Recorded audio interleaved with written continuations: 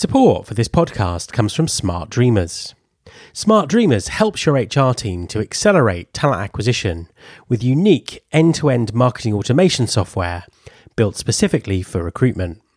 Companies from L'Oreal and UiPath to Temenos and Genpact use Smart Dreamers to automate their talent acquisition channels and processes. Their clients are powering talent acquisition at a fraction of the cost and generating employer brand gravity in the process. This means more, better candidates and lower cost per hire.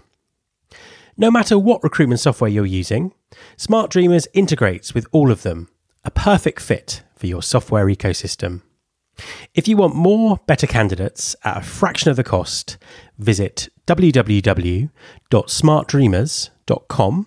That's www.smartdreamers.com to learn more and schedule a demo.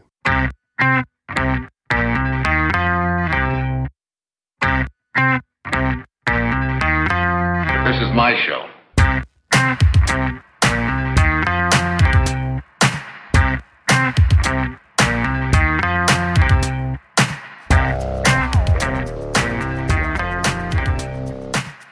Hi everyone, this is Matt Alder.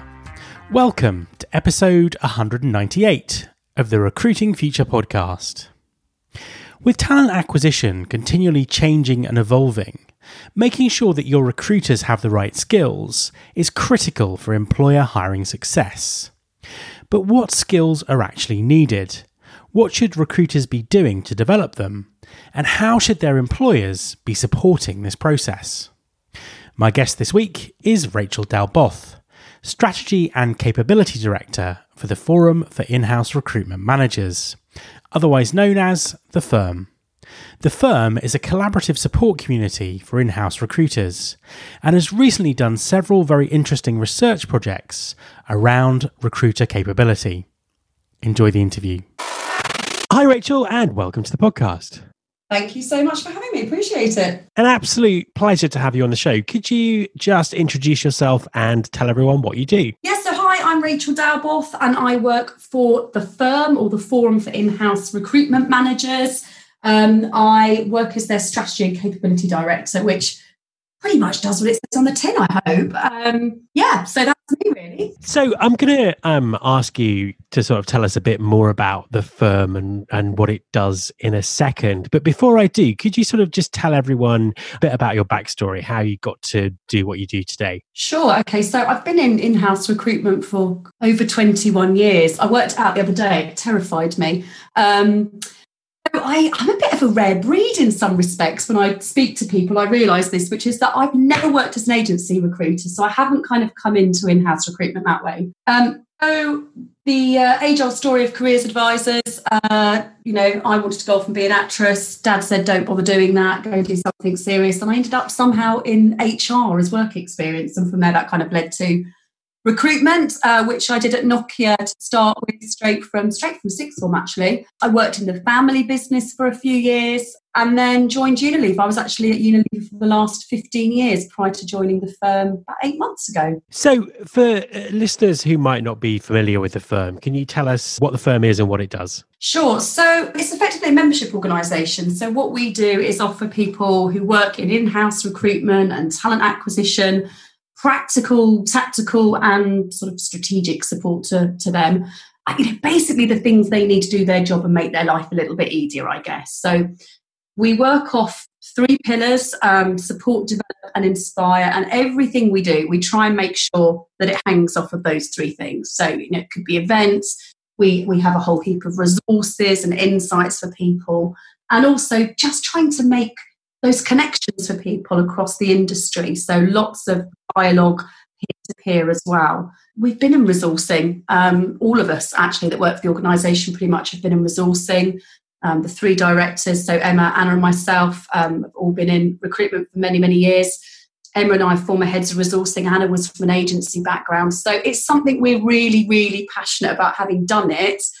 hopefully have some experience to offer people in terms of that support for them. Now, I know that one of the focuses the firm has, and a particular focus for you, is recruiter capability. Could you tell us what you mean by recruiter capability and what's driving its importance at the moment? Yeah, so I think recruiter capabilities is probably a snazzy title, but in old-fashioned language, we're talking about training and development for folks that are doing those roles. So it's looking at what are the skills and capabilities that they need to have, because, you know, you'll know this yourself.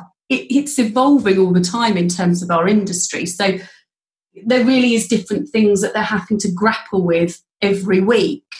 You know, whether it's the change in the way people want to work, the new skills that we're having to look for. So there's lots and lots of things that we need to think about every week, and how do we grow and develop within that? It's something I've always felt very passionate about because I've done it myself, because I've led teams doing those roles. And I guess it's a bit of an age-old HR thing, but we're a bit like cobbler's children, right? You've heard that saying, in terms of we think about everybody else's development in HR, but not necessarily our own. So that's something that I feel really strongly about in terms of how we can support other recruiters with their development. I know the firm do a lot of research into this area so you can support your members.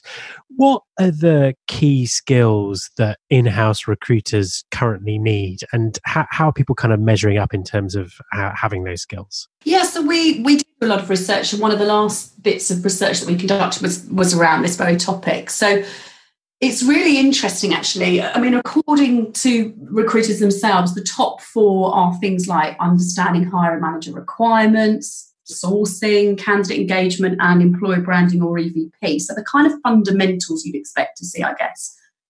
But interesting, that aligns with what we see contextually as well. So if you think about the competition for talent and skills at the moment, we've got to get there sooner. So understanding what's needed by the business, having an understanding of those hiring manager requirements up front is absolutely relevant and critical. If you think about unemployment at the moment, you know, we've got the lowest unemployment that we've had for decades, 1975, I think.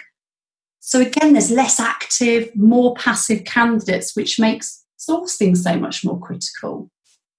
Consumer expectations, I mean, I'm sure you're similar to me, Matt, in that, you know, the way in which we expect things now as consumers, it's slick, it's quick.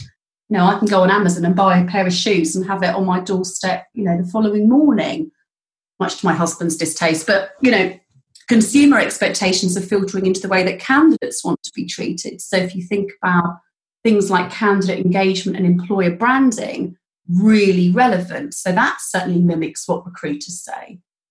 And then even things down to the way that people want to work, the gig economy, next gen work.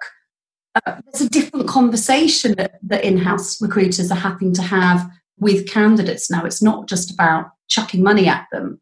You asked how people are faring up against some of those things, because they might be the priorities.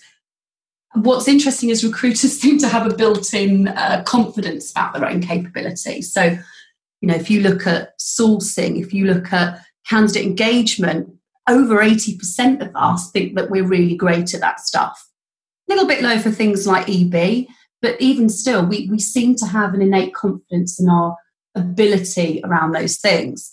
But we get some clues around the opportunity to develop when we look at some of the other research that we've done or other people have done. So, for example, we think we're great at sourcing, but when you look at what recruiters say about their organisation's approach to workforce planning or strategic resource demand, people are suggesting that they're probably only around the evolving mark. And in one in 10 cases, it's not happening at all. So what does that say about our true ability to do things like proactive or strategic sourcing? You know, I would suggest you can't do those things really, really well unless you've got the kind of strategic workforce planning behind it. Also, things like how we rate our own ability around talent advisory skills. Again, to be able to do those things really proactively and strategically, recruiters are saying they don't feel confident in some of that stuff. And actually, that's fundamental in terms of being able to do really great sourcing and recruiting. So I think there's some interesting areas for development, which is not a negative comment at all. I think it's great for us to be able to have that focus when we are all so busy and we've got so many things to grapple with. How is the sort of surge of recruiting technology affecting the balance of skills that recruiters need? God, that's a good question. And it's an interesting one. I've probably got more than one answer, which I'm not sure is helpful. But anyway, I mean, I think the first thing is that there's this whole fear, isn't there, about robots are coming to take our jobs. I hear this week in, week out. I felt it myself. My view is that robots will only take the bits of our jobs that we let them. So we have a really fabulous USP in terms of the fact that we have skills that robots can't overtake, right? So digital is not going to replace everything. When you think about our ability to do critical thinking or empathize, all the things that are actually really, really important in the candidate experience, which we know is a high priority. So I think it's about making sure that we remain relevant alongside some of those digital solutions and things like AI. So how do we then use that space that's being freed up for us by some of that automation to actually have better, more human interactions with candidates that make that candidate experience even better? I mean, I can't count the amount of times that I or my team in the past have said, what I want more time to be able to do. So actually, I think this is potentially a very positive thing, that we're going to be freed up to do more of that stuff. What we need to make sure is that we're comfortable with that. What we need to get comfy with around digital is just the speed at which it's happening.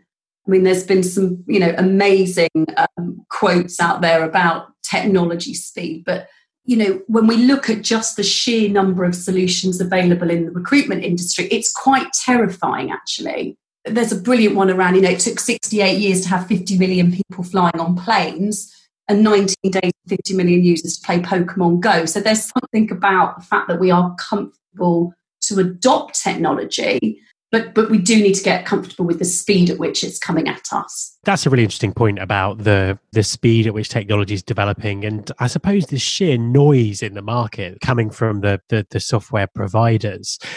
How are you finding your members are coping with that? How are they sort of getting their information? What could the software industry be doing differently to sort of to help them with that education and adoption? I think that's a really good question. So for me, you can't possibly now, as a recruiter, expect to know all of those tech solutions inside out, because there's just so many of them. So I actually think it comes back to this capability piece again, and perhaps the software companies being able to support that, which is around giving people the skills and the confidence to be able to do their sort of due diligence around some of that. So going back to understanding what you want that tech to do, and having a very, very clear objective and brief on that for your organisation and your team, that allows you to go and say, what is it that I need? What is going to be the best solution for me in that respect? And be able to do a scan of what is an incredibly noisy market at the moment. So, if there's a way of software providers helping with some of those skills and giving people the understanding of how to do that due diligence, I think that would be really helpful, actually. How we do that, not got the answer, but I do think when we look at some of the soft skills that recruiters are needing, and that's being called out a lot, by the way, over technical recruitment skills in many cases, it's things like being able to do your due diligence against tech, for example. So the employers that you work with, what are they doing at a corporate or organisational level to help build capability within their recruitment teams? Well, we work with a variety of different organisations, right from some very small ones right up to very large corporates. And I think they're all doing brilliant things and very different things. The ones that I see doing things particularly well, they're not necessarily always the big ones, by the way, and I think that's important to call out. First and foremost, they have recruiter capability on their agenda. They know it's not just a nice to have if they want to remain competitive, because unless you're saying that resourcing is important, and unless you're putting some funding behind that and some effort behind that, it doesn't really mean anything. So if you look at an organisation, no one's going to stop training their salespeople. We're saying that this, in terms of having top talent, should be on the agenda. Well, then so should resourcing capability, and so should recruiter capability. A lot of them are starting to take an academy style approach, so actually having almost like the mini sales and learning and development team integrated within resourcing. So perhaps regionally or globally. So having that kind of academy approach, having something that's dedicated. The other ones that I see doing great stuff are looking outside of recruitment in their organisation. So they're leveraging expertise across the organisation. They're looking to their marketing teams, for example, or they're looking to their sales teams and saying, well, how can we adopt some of the skills that you use in a resourcing sense? And then I guess just sticking your head above the parapet sometimes, look outside, look at what other people are doing, look at what your peers are doing. It's very easy when you're busy to become insular and just think about your organisation, but actually, coming to events, talking to people online in some of the forums that we have, really looking at case studies and best practices and saying, what else can I bring back into my organisation from the outside world? I think those things are really important. Final question. How can people find out more about the firm and get involved? Oh, well, of course. So we have a fabulous LinkedIn group. It's where we started, actually, and that's still going strong. So if you aren't already a member of that, then do join the LinkedIn group because, that's free. You can come and just have fabulous conversations with your peers, have a rant, get solutions, share ideas, whatever works for you. Come to the website, www.thefirm-network.com. Drop us an email, drop me an email. Find us on LinkedIn, obviously, as individuals if you want to. We've got events. They're fairly regular up and down the country. We'd love to see you at one of those, and you're very welcome to come, even as non-members. And the other thing that I would really recommend is think about joining and entering the awards, because there's so much great work going on, Matt. We see it year in, year out, and get blown away by some of the work that's being done in the industry. So, give yourselves credit for that. Think about entering the awards as well. Rachel, thank you very much for talking to me. Thank you for having me. Appreciate it. My thanks to Rachel Dalboth. You can subscribe to this podcast in Apple Podcasts or via your podcasting app of choice. The show also has its own dedicated app, which you can find by searching for Recruiting Future in your app store. If you're a Spotify user, you can also find the show there.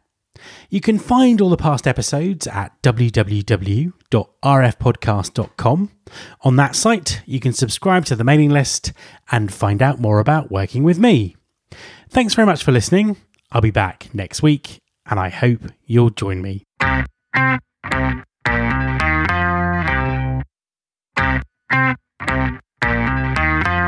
This is my show.